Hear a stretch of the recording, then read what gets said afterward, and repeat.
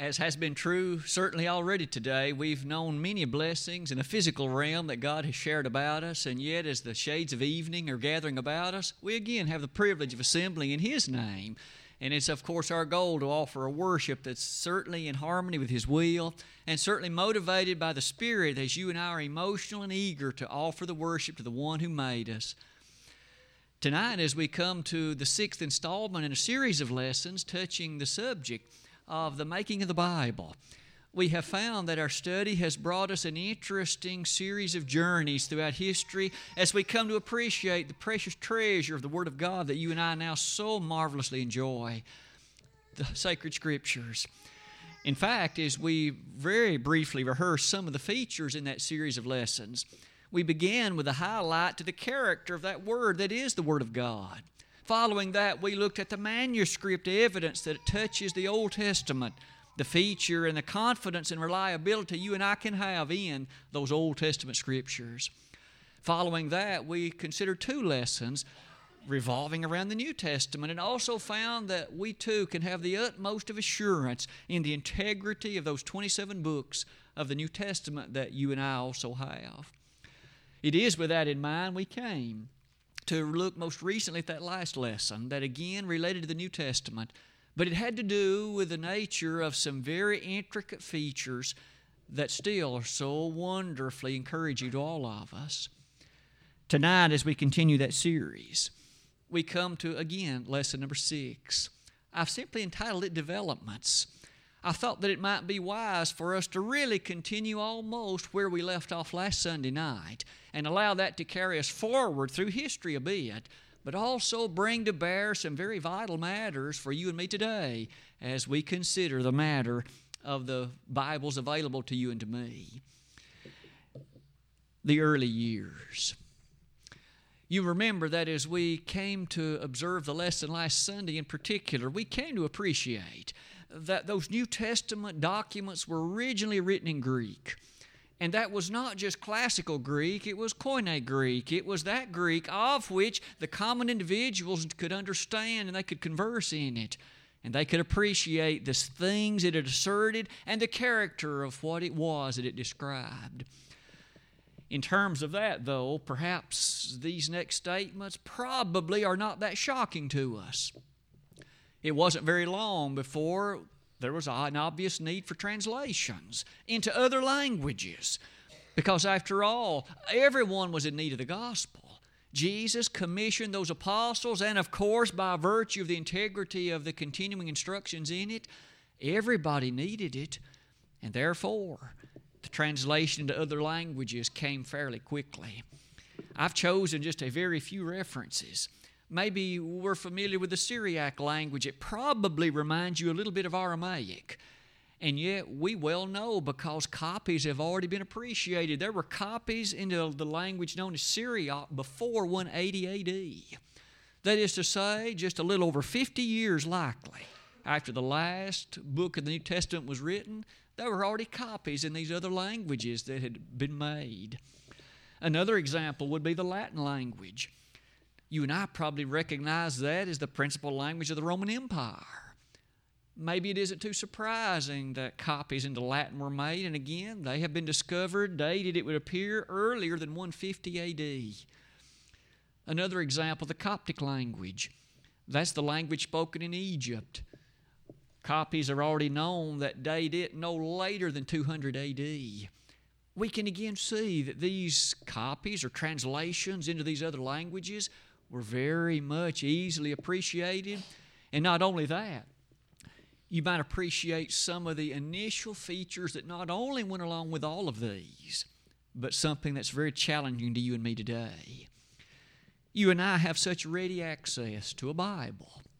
You can go and buy them at Walmart or buy them at the Dollar General store for just a very few dollars in most cases. But think again about those individuals who lived that long ago, long before there was any printing presses. The only copies of the Scriptures were those that had been made by hand. The only copies were those that had been made in a way like that, and therefore there were not all that many of them. And the ones that there were reasonably expensive, at least for the funding or monies of that day. So safe to say, very few people had a copy at their house. Now, there were copies in the places of worship, and hence when you came, you could hear someone read from it, but you couldn't take it home with you. For that reason, that leads to these comments. For those that had it, there was a great encouragement to read it. But you might well imagine, and many of us probably would have been in a position where we wouldn't have had our own personal copy, how vital it would have been to listen carefully to those who did read it during the worship services. For that reason, many seemingly developed the capability of memorizing large portions of it. Individuals, as they would hear it, they could thus commit it to memory. And isn't that still a wonderful blessing? To be able to recollect passages of Scripture and to be able to recognize them. In fact, I would ask you to notice that there are a number of passages in the Bible that encourage you and I along that line. In Psalm 119, verse number 11, Thy word have I hid in mine heart, that I might not sin against Thee. To hide the word of God in our heart. Isn't that still a wonderful thing? In verse 93 of that same chapter, we're told, I will never forget Thy precepts. As you and I comment about the interesting power that comes with the knowledge of the Word of God, how especially important would that have been to those individuals living then? As we carry that train of thought furthermore, there have been many who've wondered. You and I appreciate the blessing of literacy and being able to read. I wonder how many people in that ancient era knew how to read. That's still an open question. It would seem, in light of that there was, of course, many things to read from the ancient Roman or even ancient Greek society, no doubt many could, and there was a system of instruction, of education in the Roman Empire.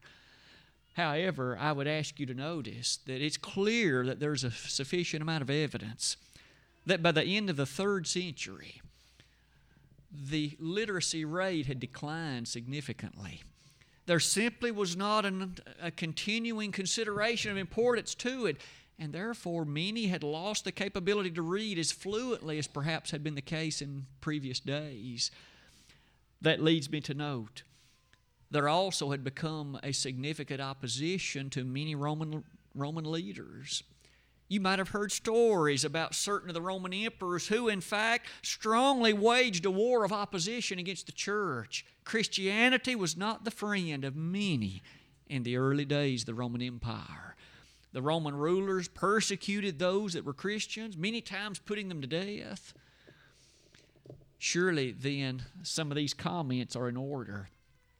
You can imagine as some of those Roman rulers and the nature of the persecution that they encouraged, what a great change was wrought in the year 313 A.D. when the Roman Emperor Constantine converted to Christianity. And at that moment, he made Christianity the official religion of the Roman Empire. And all the persecution that had been known previously and all the difficulties surrounding it suddenly vanished away. The government supported it. I might ask you to at least ponder, isn't it true that in the days of the book of Acts, sometimes when the persecution was the most strong was when the church grew its fastest? When individuals understood the nature of what was involved in it.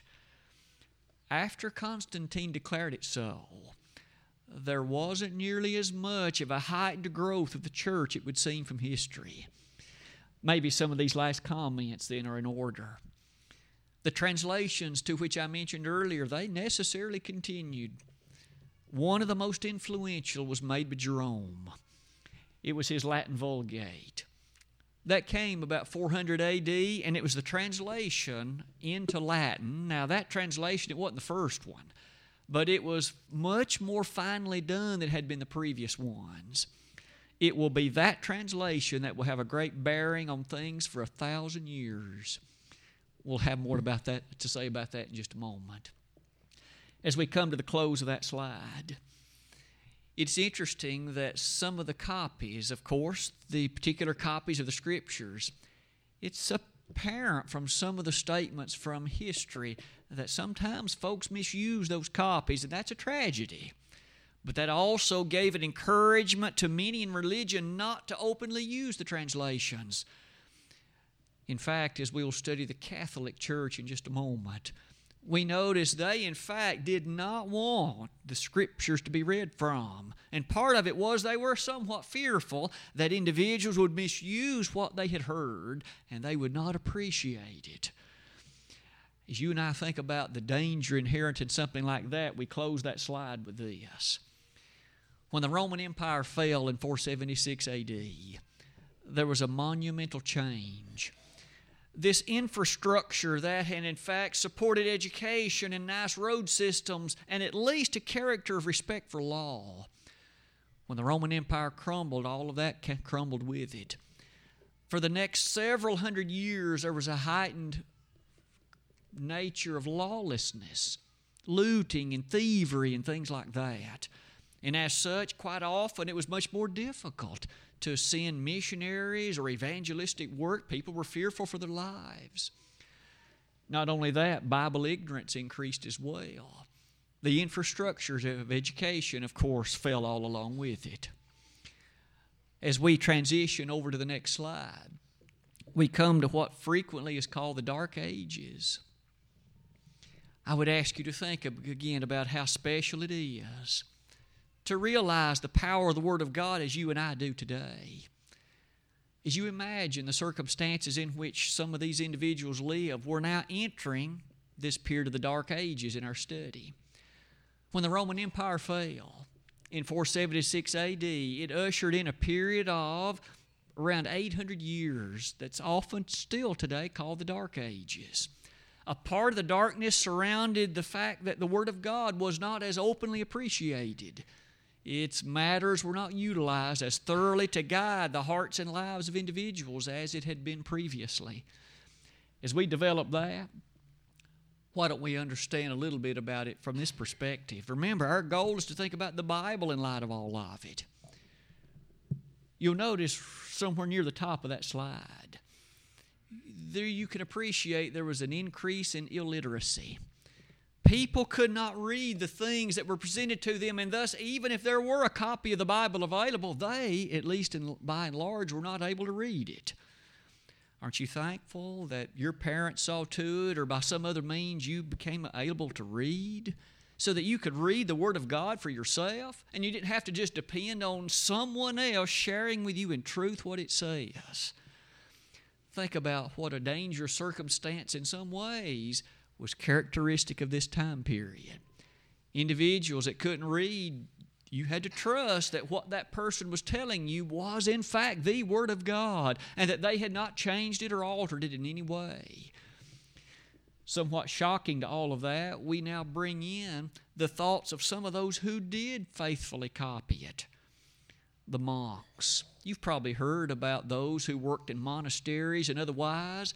And although there might be some interesting things to say, really our only interest for this moment is to appreciate they, by and large, took it upon themselves to copy the Scriptures through this period of the Dark Ages. They copied it so that there were extant copies of it for various places of worship. When you think about a copy of the Word of God, that next slide brings us to note this. It was during this period that the chapter divisions of the Bible also appeared. Those original autographs that spoke again in Greek about the nature of the New Testament and those Hebrew Old Testament ones, when those were given, they weren't divided into chapters. Men did that admittedly. Now, their motivation was often very good, but I would ask you to notice the name of Stephen Langton. It is he who divided the Word of God into chapters, and of course we're still thankful that he did.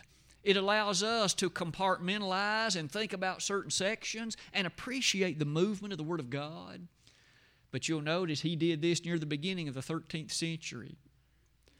As he divided it into chapters for all of us to at least consider, you'll notice that the next observation is this one.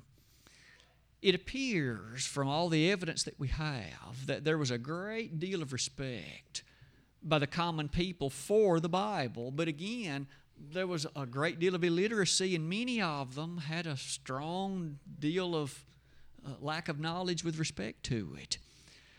May I again ask, aren't you thankful for your knowledge of the Bible? Aren't you thankful for your appreciation of that which it teaches concerning the plan of salvation, concerning the church, concerning the nature of heaven?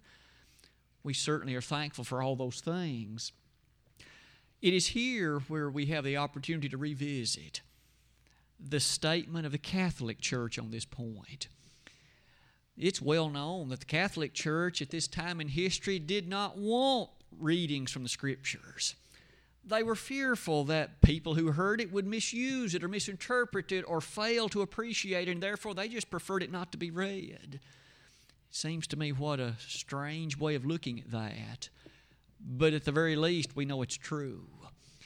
In light of that, you can appreciate some of these statements. The Catholic Church, of course, had all their church services performed in Latin. And yet, by the time we reach the 11th or 12th or 13th centuries, very, very few people any longer knew Latin.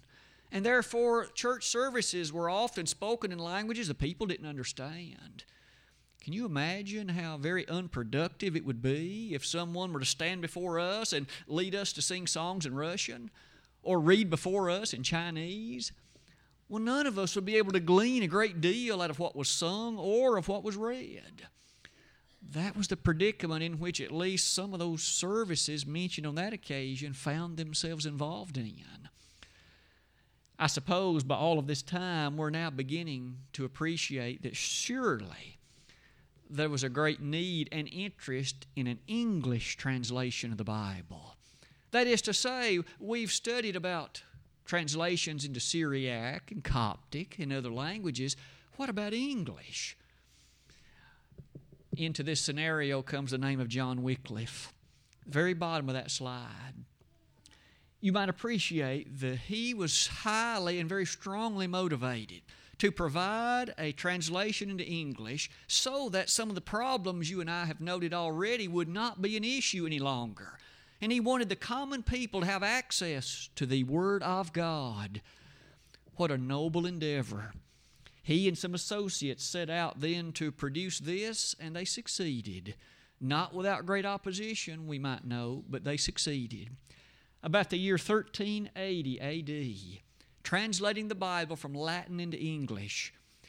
As they did that, producing, of course, a particular translation into English, it brings us to notice an even finer or an even greater effort in one regard. Top of that slide, if you'd notice it with me, please. You come to appreciate the efforts and the work of a gentleman named William Tyndale. Much could be said about him, but at least for now, our principal interest is this. He recognized that translating the Scriptures from Latin into English was still not the ultimate ideal. It would be far finer to translate it from the original Greek into English. And thus he set out on what would in many ways be a lifelong work to seek to translate the Scriptures, the Holy Word of God, from its original Greek into English.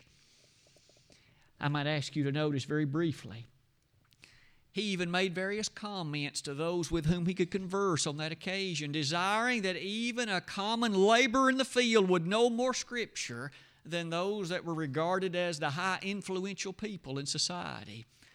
It was genuinely Tyndale's desire for everybody to have access to the Word of God.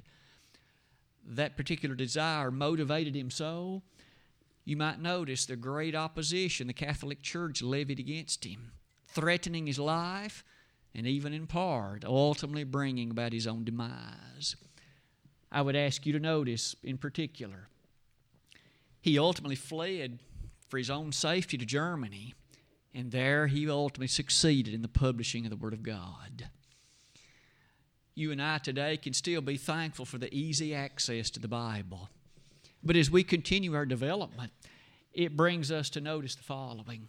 This man, William Tyndale, who so often set forth on the efforts of this desire to bring about the Bible openly available for everybody, look at the way he died.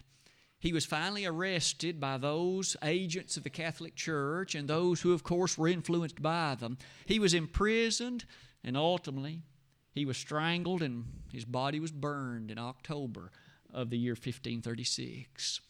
All because he had a desire to present the Word of God.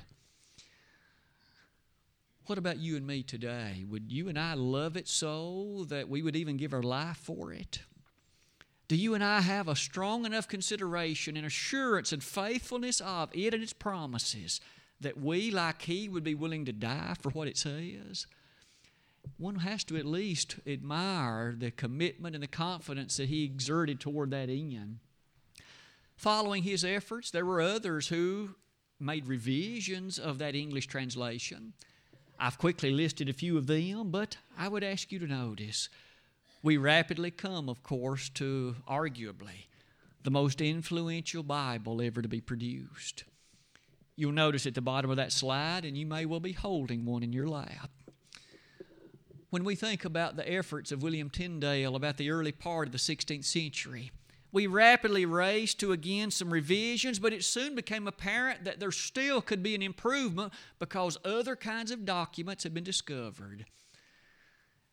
The church, you might realize, is so marvelously blessed even now with this King James translation of the Bible. King James, who took over from a very wicked predecessor of his as the leader of the nation of Great Britain, he commissioned very soon after he became king to produce a finer and better set of instructions concerning the Word of God. He thus set about the following commissioning. In the year 1604, he commissioned the finest scholars available to, in fact, use the Greek statements and the Greek text available to them and produce what was regarded at that point as the finest translation into English that was available. It came to be called the King James translation of the Bible, made available in 1611. That Bible that you hold, at least by and large, it harkens back to the days that long ago. With it, these comments are in order. Some of the things that James, as the king, demanded of it, it was to have no translator's comments in it. That was one of the problems of the previous kinds of biblical translations available. Not only was the biblical text there, but the translators would insert their own comments. And those tended to be divisive, and they tended to produce factions. James decreed this one was to have no such thing. And not only that, you may notice there were 12 translators who worked in 6 groups of 2. And upon finishing, they checked each other's work, and so a particular passage in its translation was checked no less than 6 times total before it ended up being decided upon as the text in that translation.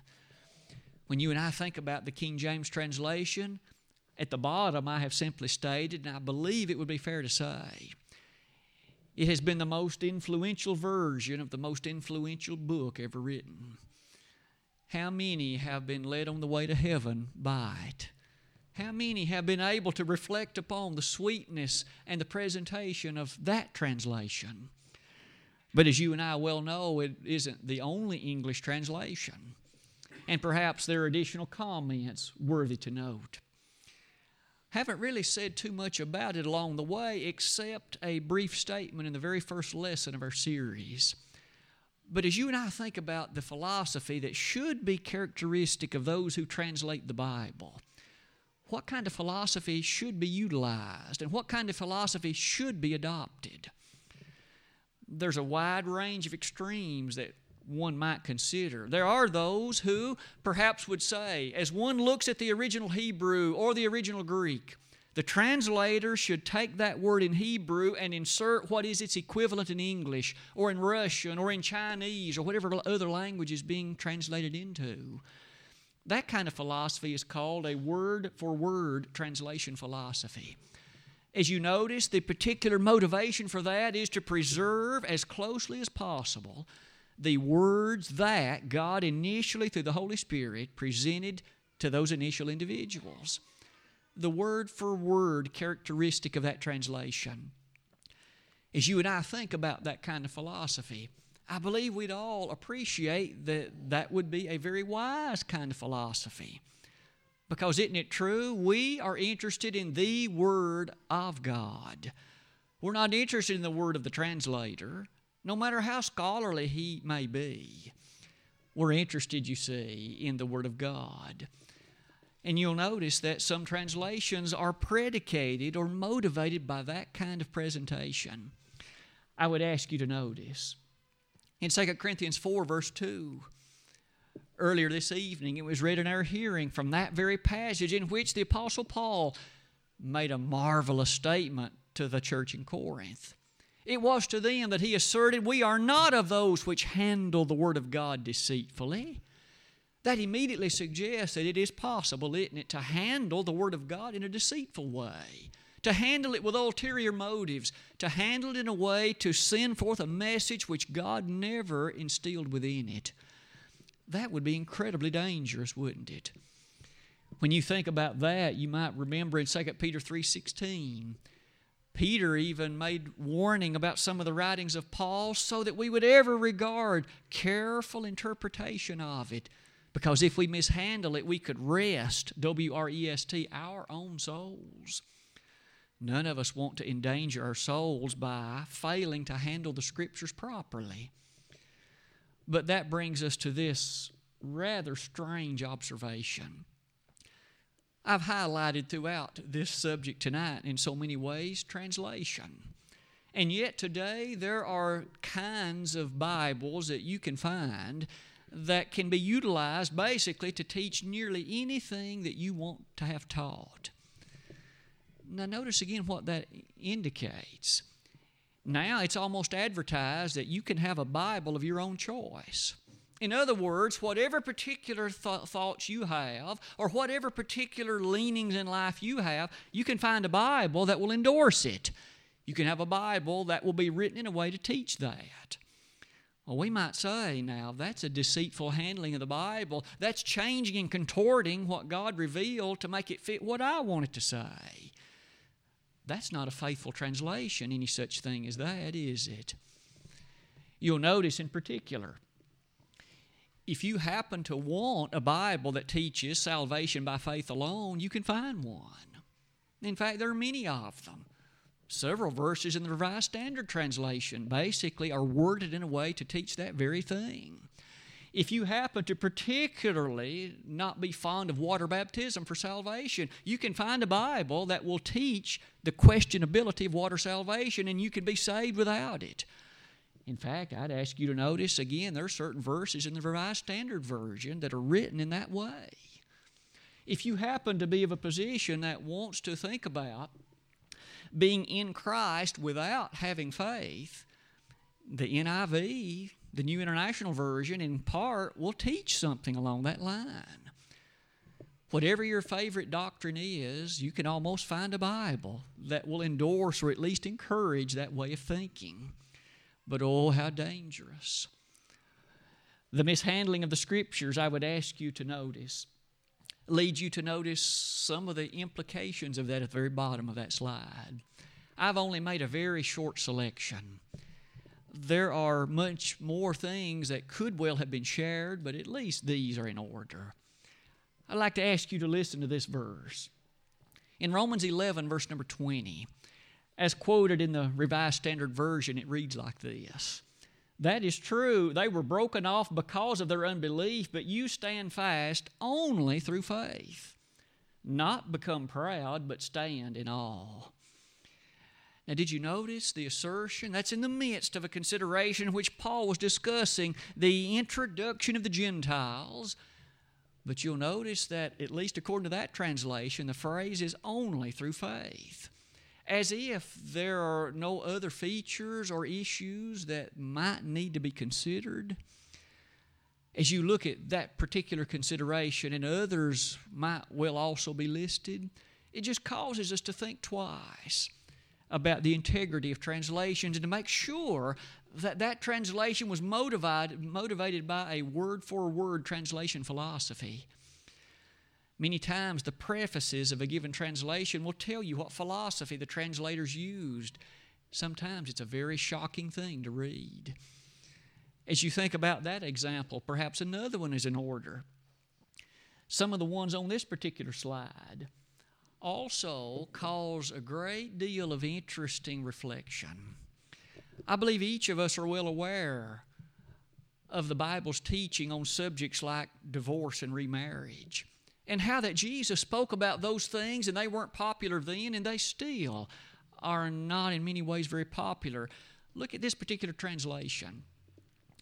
You probably will recognize it immediately, but there were two, both taken from the Gospel according to Matthew. But I tell you that anyone who divorces his wife, except for marital unfaithfulness, causes her to become an adulteress. And anyone who marries the divorced woman commits adultery. Probably as you listen to that, you immediately recognize something. The translators changed the wording of what the Lord said. Jesus said for fornication, and they said marital unfaithfulness. And there's no question that this is a broader consideration than the former. A lot of things might be housed beneath the umbrella of marital unfaithfulness, but that isn't what Jesus said. To make the matter even worse, look at Matthew 19, verse number 9, taken from the same translation. I tell you that anyone who divorces his wife, except for marital unfaithfulness, and marries another woman, commits adultery. Two things leap off the page to you and me about that. One, they again changed the wording to marital unfaithfulness, and two, they removed entirely the last clause of that verse. Remember, Jesus had more to say than that. They took out completely the last sentence of the verse. I'm sure we each are a bit shocked and startled as we at least ponder the handling of the Word of God in ways like that. You'll notice beyond that, we come to yet another translation, if I might call it that. I don't know that that's even the correct wording. Have you ever heard of the QJV? You probably have heard a lot about the KJV, the King James Version, for again, that's the one that you and I have at least referenced, and many of us have used it so often in life. There is, by this day and time, there's a QJV, the Queen James Version, as it's often called. Believe it or not, that is an appearance of the King James Version that is specifically ordered and directed in such a way that it endorses homosexuality. All those verses in Leviticus or in Genesis or in 1 Timothy or yea, in passages like Romans 1 and in 1 Corinthians 6, they've all been rewritten in such a way that homosexuality isn't condemned in that version. I would ask you to notice this particular verse. I've just chosen 1 Corinthians 6 version. Know ye not that the unrighteous shall not inherit the kingdom of God? Be not deceived. Neither fornicators, nor idolaters, nor adulterers, nor morally weak, nor promiscuous. And you probably already spotted it. It's the second to the last one in the verse, whereas the King James utilizes in the original Greek, the word is for homosexual. This one says morally weak. Now, we'd all agree those aren't nearly the same. They took out part of the Word of God and changed it. If you're interested in looking at more of the ways they reworded features in that, you might want to pull that up and look at it on the internet sometime. You'll be a bit surprised what they've done to Leviticus. You'll be a bit shocked at what happened to Romans chapter 1. Be that as it may, again, our statement stands in an interesting way, doesn't it? Now it's gotten to the point you can find a, quote, Bible, unquote, that will endorse nearly any pet doctrine or theology you might have. But again, that's not a faithful, reliable version of the Bible, is it? We want the Word of God, do we not? And we don't want men to tell us what they suppose it says. We want to have the Word of God, and thanks be to God we have it. When you and I then think about the Word of God in a way like that, it brings us near the close of our time together tonight in our lesson. Perhaps we can summarize some of the things we've appreciated like this. We've highlighted tonight what a blessing it is to have the Bible, what a blessing it is to have the New Testament. But in regard to that blessing, we also appreciate that naturally the translations have occurred over the years, and many of them are very fine. Aren't we thankful for faithful and reliable translations that are based upon a word-for-word translation philosophy? As you and I think about some of them and the confidence that we're able to have in them, I have asked you to notice that there are many that might be listed the King James, the American Standard, others that I have asked you to appreciate. You and I can rest our faith upon these as we, of course, read them and rightly divide them, always being aware, of course, to appreciate the unsearchable riches of Christ expressed in a translation upon which we can rely.